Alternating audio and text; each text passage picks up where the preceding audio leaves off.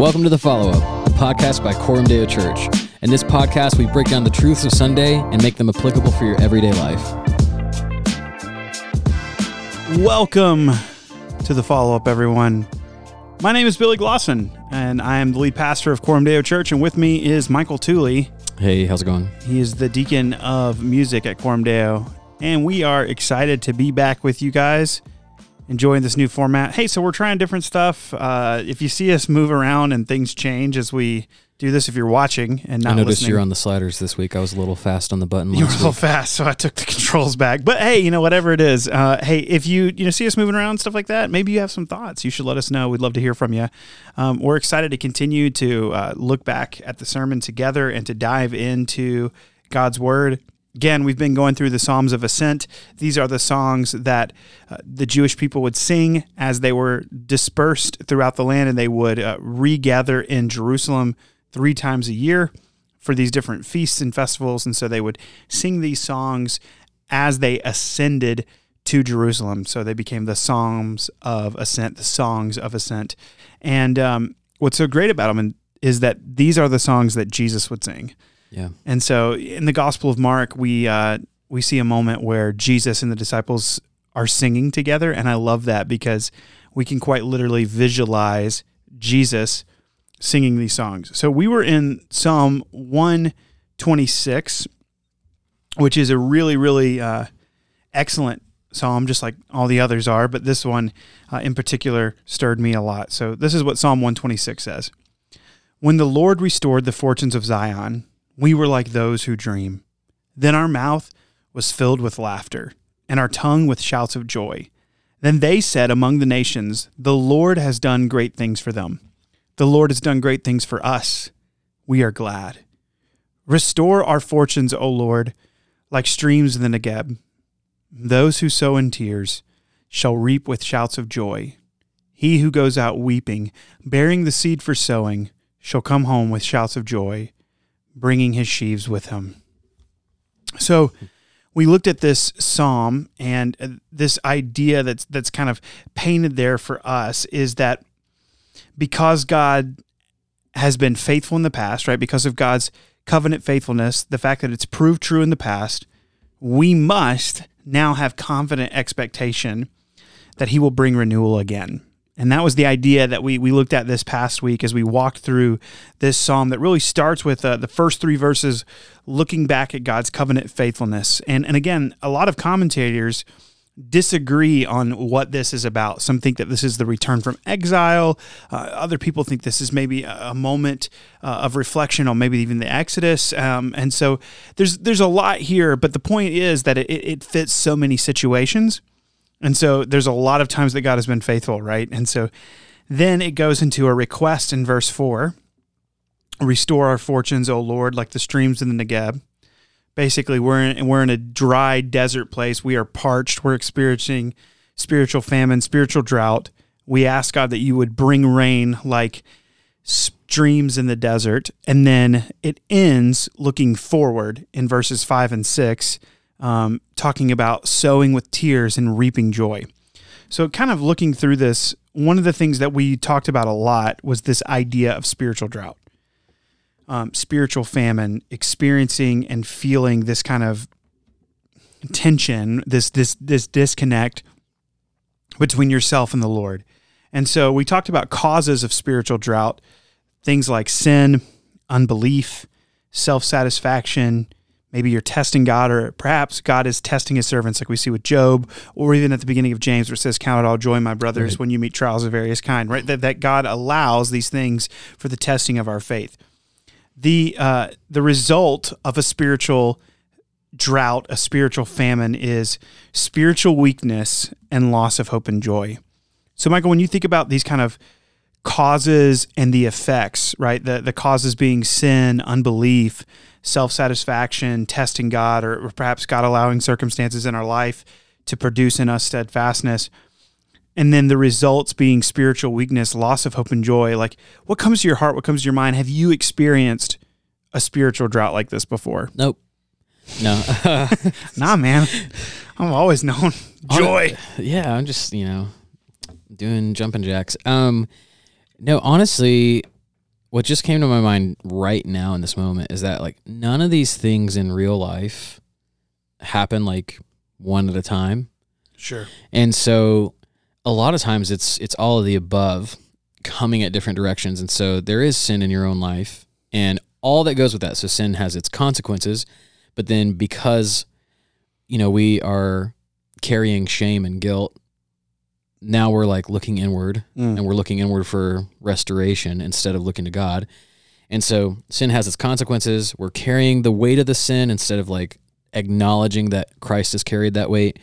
And then that just kind of, it all feeds into each other. Like it all feeds into the other areas of like, your obviously your faith is not going to be strengthened while you have unconfessed sin going on in your life. And so for me, it just, it's totally this. We sang a song on Sunday called Satisfied in You by the Sing Team. And I explained one of the lyrics because it's kind of a weird lyric to sing as a congregation. But it says, when I'm looking at the ground, it's an inbred feedback loop that drags me down. So it's time to lift my brow. And so I explained what a feedback loop was. Nerds will know what it is, but that's a self-acknowledging nerd saying that. It's just, everybody don't be upset by that. But essentially, if you were to hold up a mirror to a mirror and look at it, it's just the image bouncing back and forth off of itself forever. It's a feedback loop. It's a loop, yeah. And so it just keeps bouncing back and forth. And so that's what happens in our life when the enemy has us looking at the ground. The enemy has us navel gazing, if you will. We're so caught up like, oh, woe is me, woe is my sin. I'm, ashamed. These external circumstances are happening and they're not my fault, but maybe they are my fault because of my sin. And now I'm just like caught in this cycle where like all I'm looking is down. I'm doing a lot of like self-despair talk, instead of going to the Lord, instead of going to my community and confessing that sin. And so, it's a feedback loop that brings about dryness, brings about a drought. And it's just like, why am I far from God? Have you been in the Word? No, but it's also these things. It's like, all of the above. Yeah. I looked at this list too, and again, this was a list of different scriptures and kind of walking through this. And for me, self-satisfaction. So Isaiah 55:2 says, "Why do you spend your money for that which is not bread, and your labor for that which does not satisfy? Listen diligently to me, and eat what is good, and delight yourselves in rich food."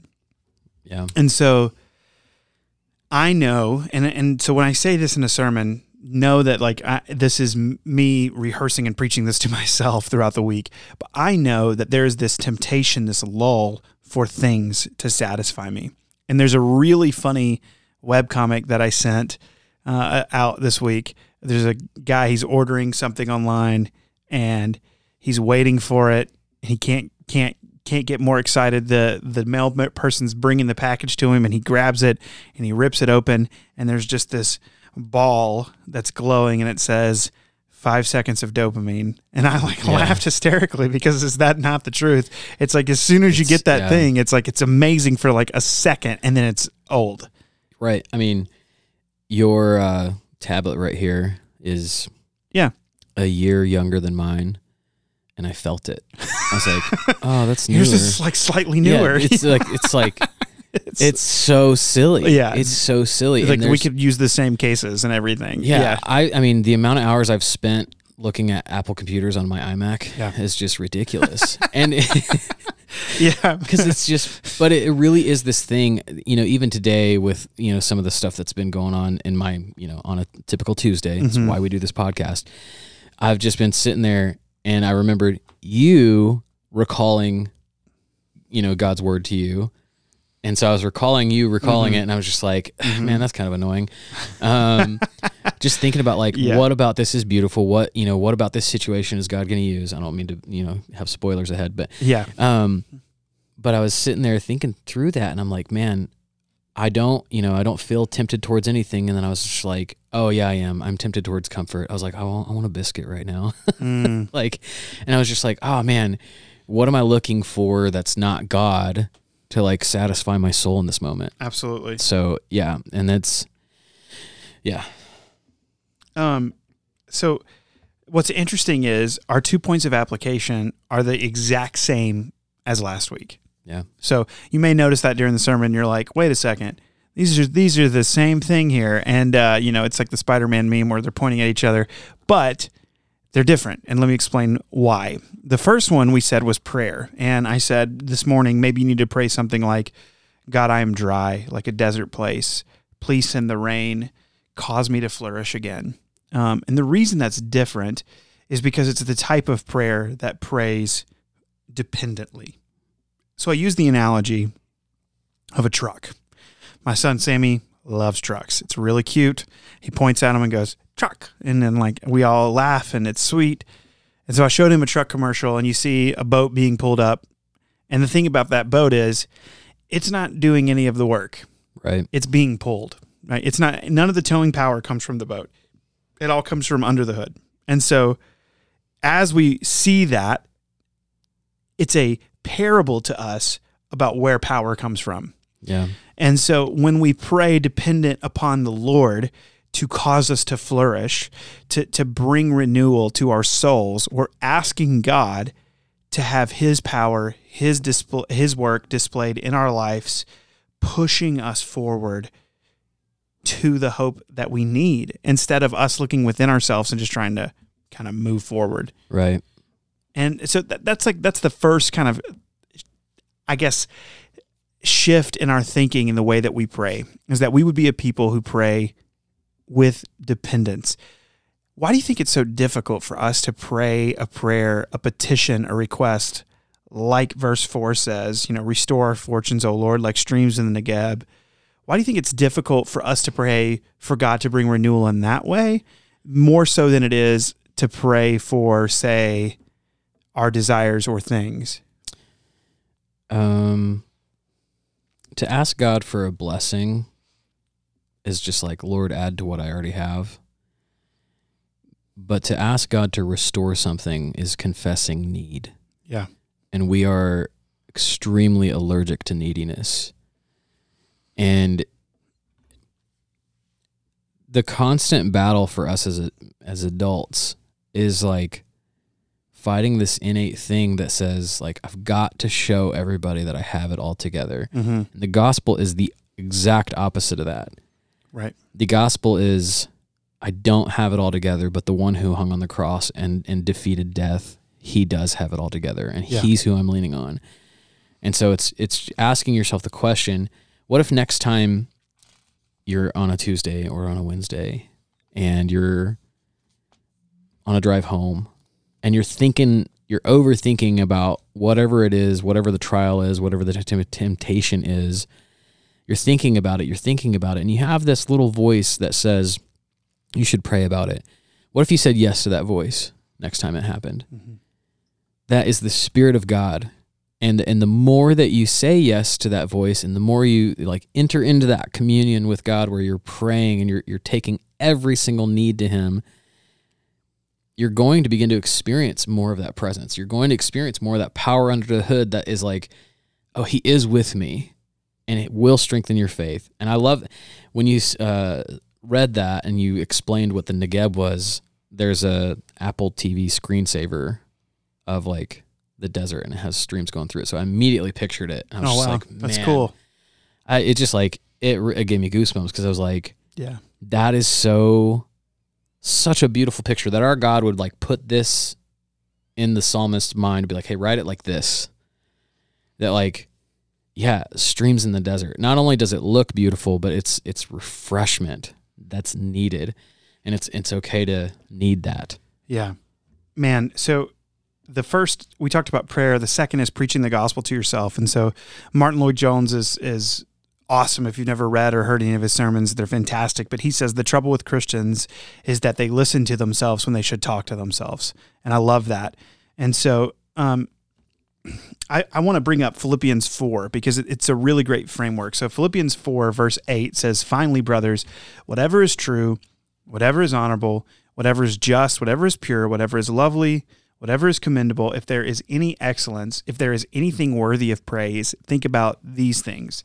And so I love that, because the story of the gospel is that Jesus has rescued us, right? And part of experiencing that is keeping that our perspective on him. It's working hard at whatever is true, whatever is noble. And so when Paul says that stuff in Philippians, he's not saying, hey, just look, and I said this on Sunday, it's not just, hey, look at a flower instead of a bad piece of news, that's certainly good.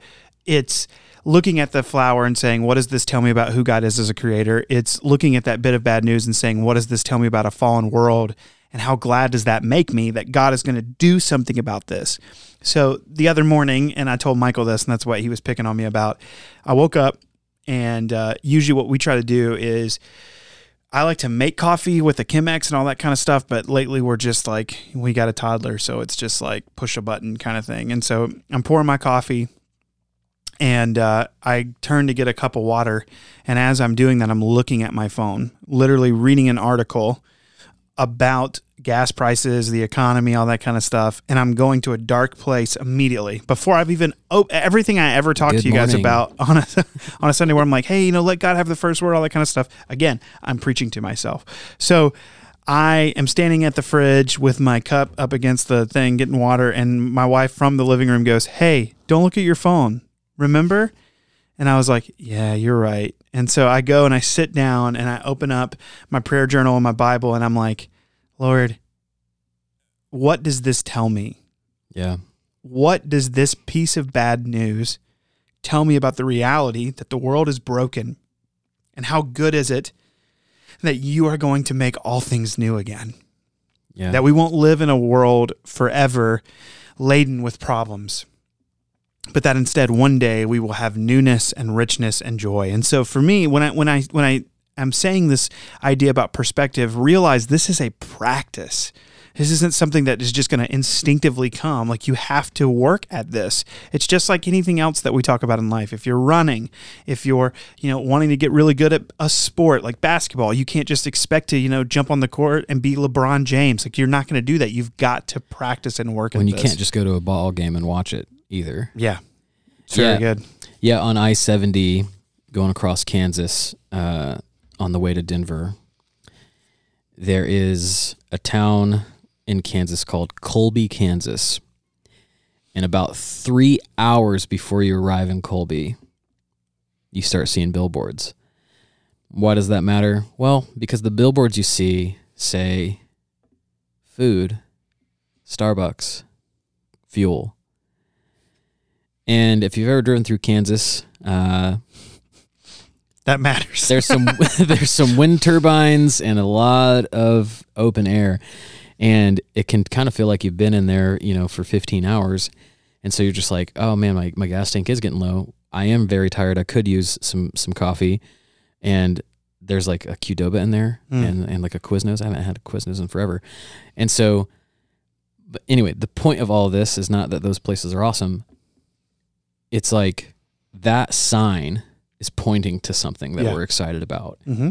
And so that's what we're doing when we think about these beautiful things, or when we ask that question.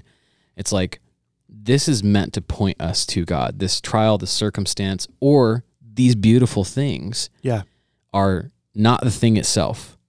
The sign, if I was to like drive out into the field and there's no coffee there. Right. Like, I have to keep going. That's just what I was thinking about when you were talking about, like, what is this pointing to? It's like, that's God's glory.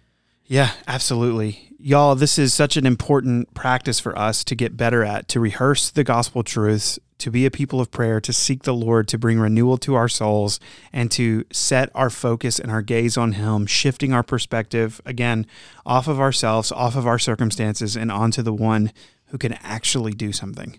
And so, friends, we just want to encourage you to be in community, pray, seek the Lord, be in His Word, ask questions, dive deep, and know that we all need the same thing. This is something that Michael and I have been talking about all day today. Ray Ortlund says it beautifully. Every Christian needs three things: the gospel, plus safety, plus time. Yeah. We are all in process. We are all in progress, and God is at work in us. And so we're encouraged. We're thankful for you. And as we always do, we want to leave you with a quick resource, one that I'm just going to keep pushing. I'm going to get some more for the resource shelf, but I would just encourage you to pick up a copy of it. It is a gospel primer. Such a beautiful, wonderful book that will give you language for preaching the gospel to yourself. I think it will be a valuable asset for you. Great book. We just want to continue to encourage you to press into community, get into God's word, and continue to dig deep. Yeah, for sure. We're thankful for you guys. We'll catch you on the next one. Thanks again for listening to the follow-up. To learn more about Coram Deo, you can check us out online at coramdeonc.com or follow us on social media at coramdeonc. You can also listen to more of our podcasts. You can watch them on YouTube or find them wherever you get your podcasts, Spotify, Apple, Stitcher, wherever. We'll catch you guys next time.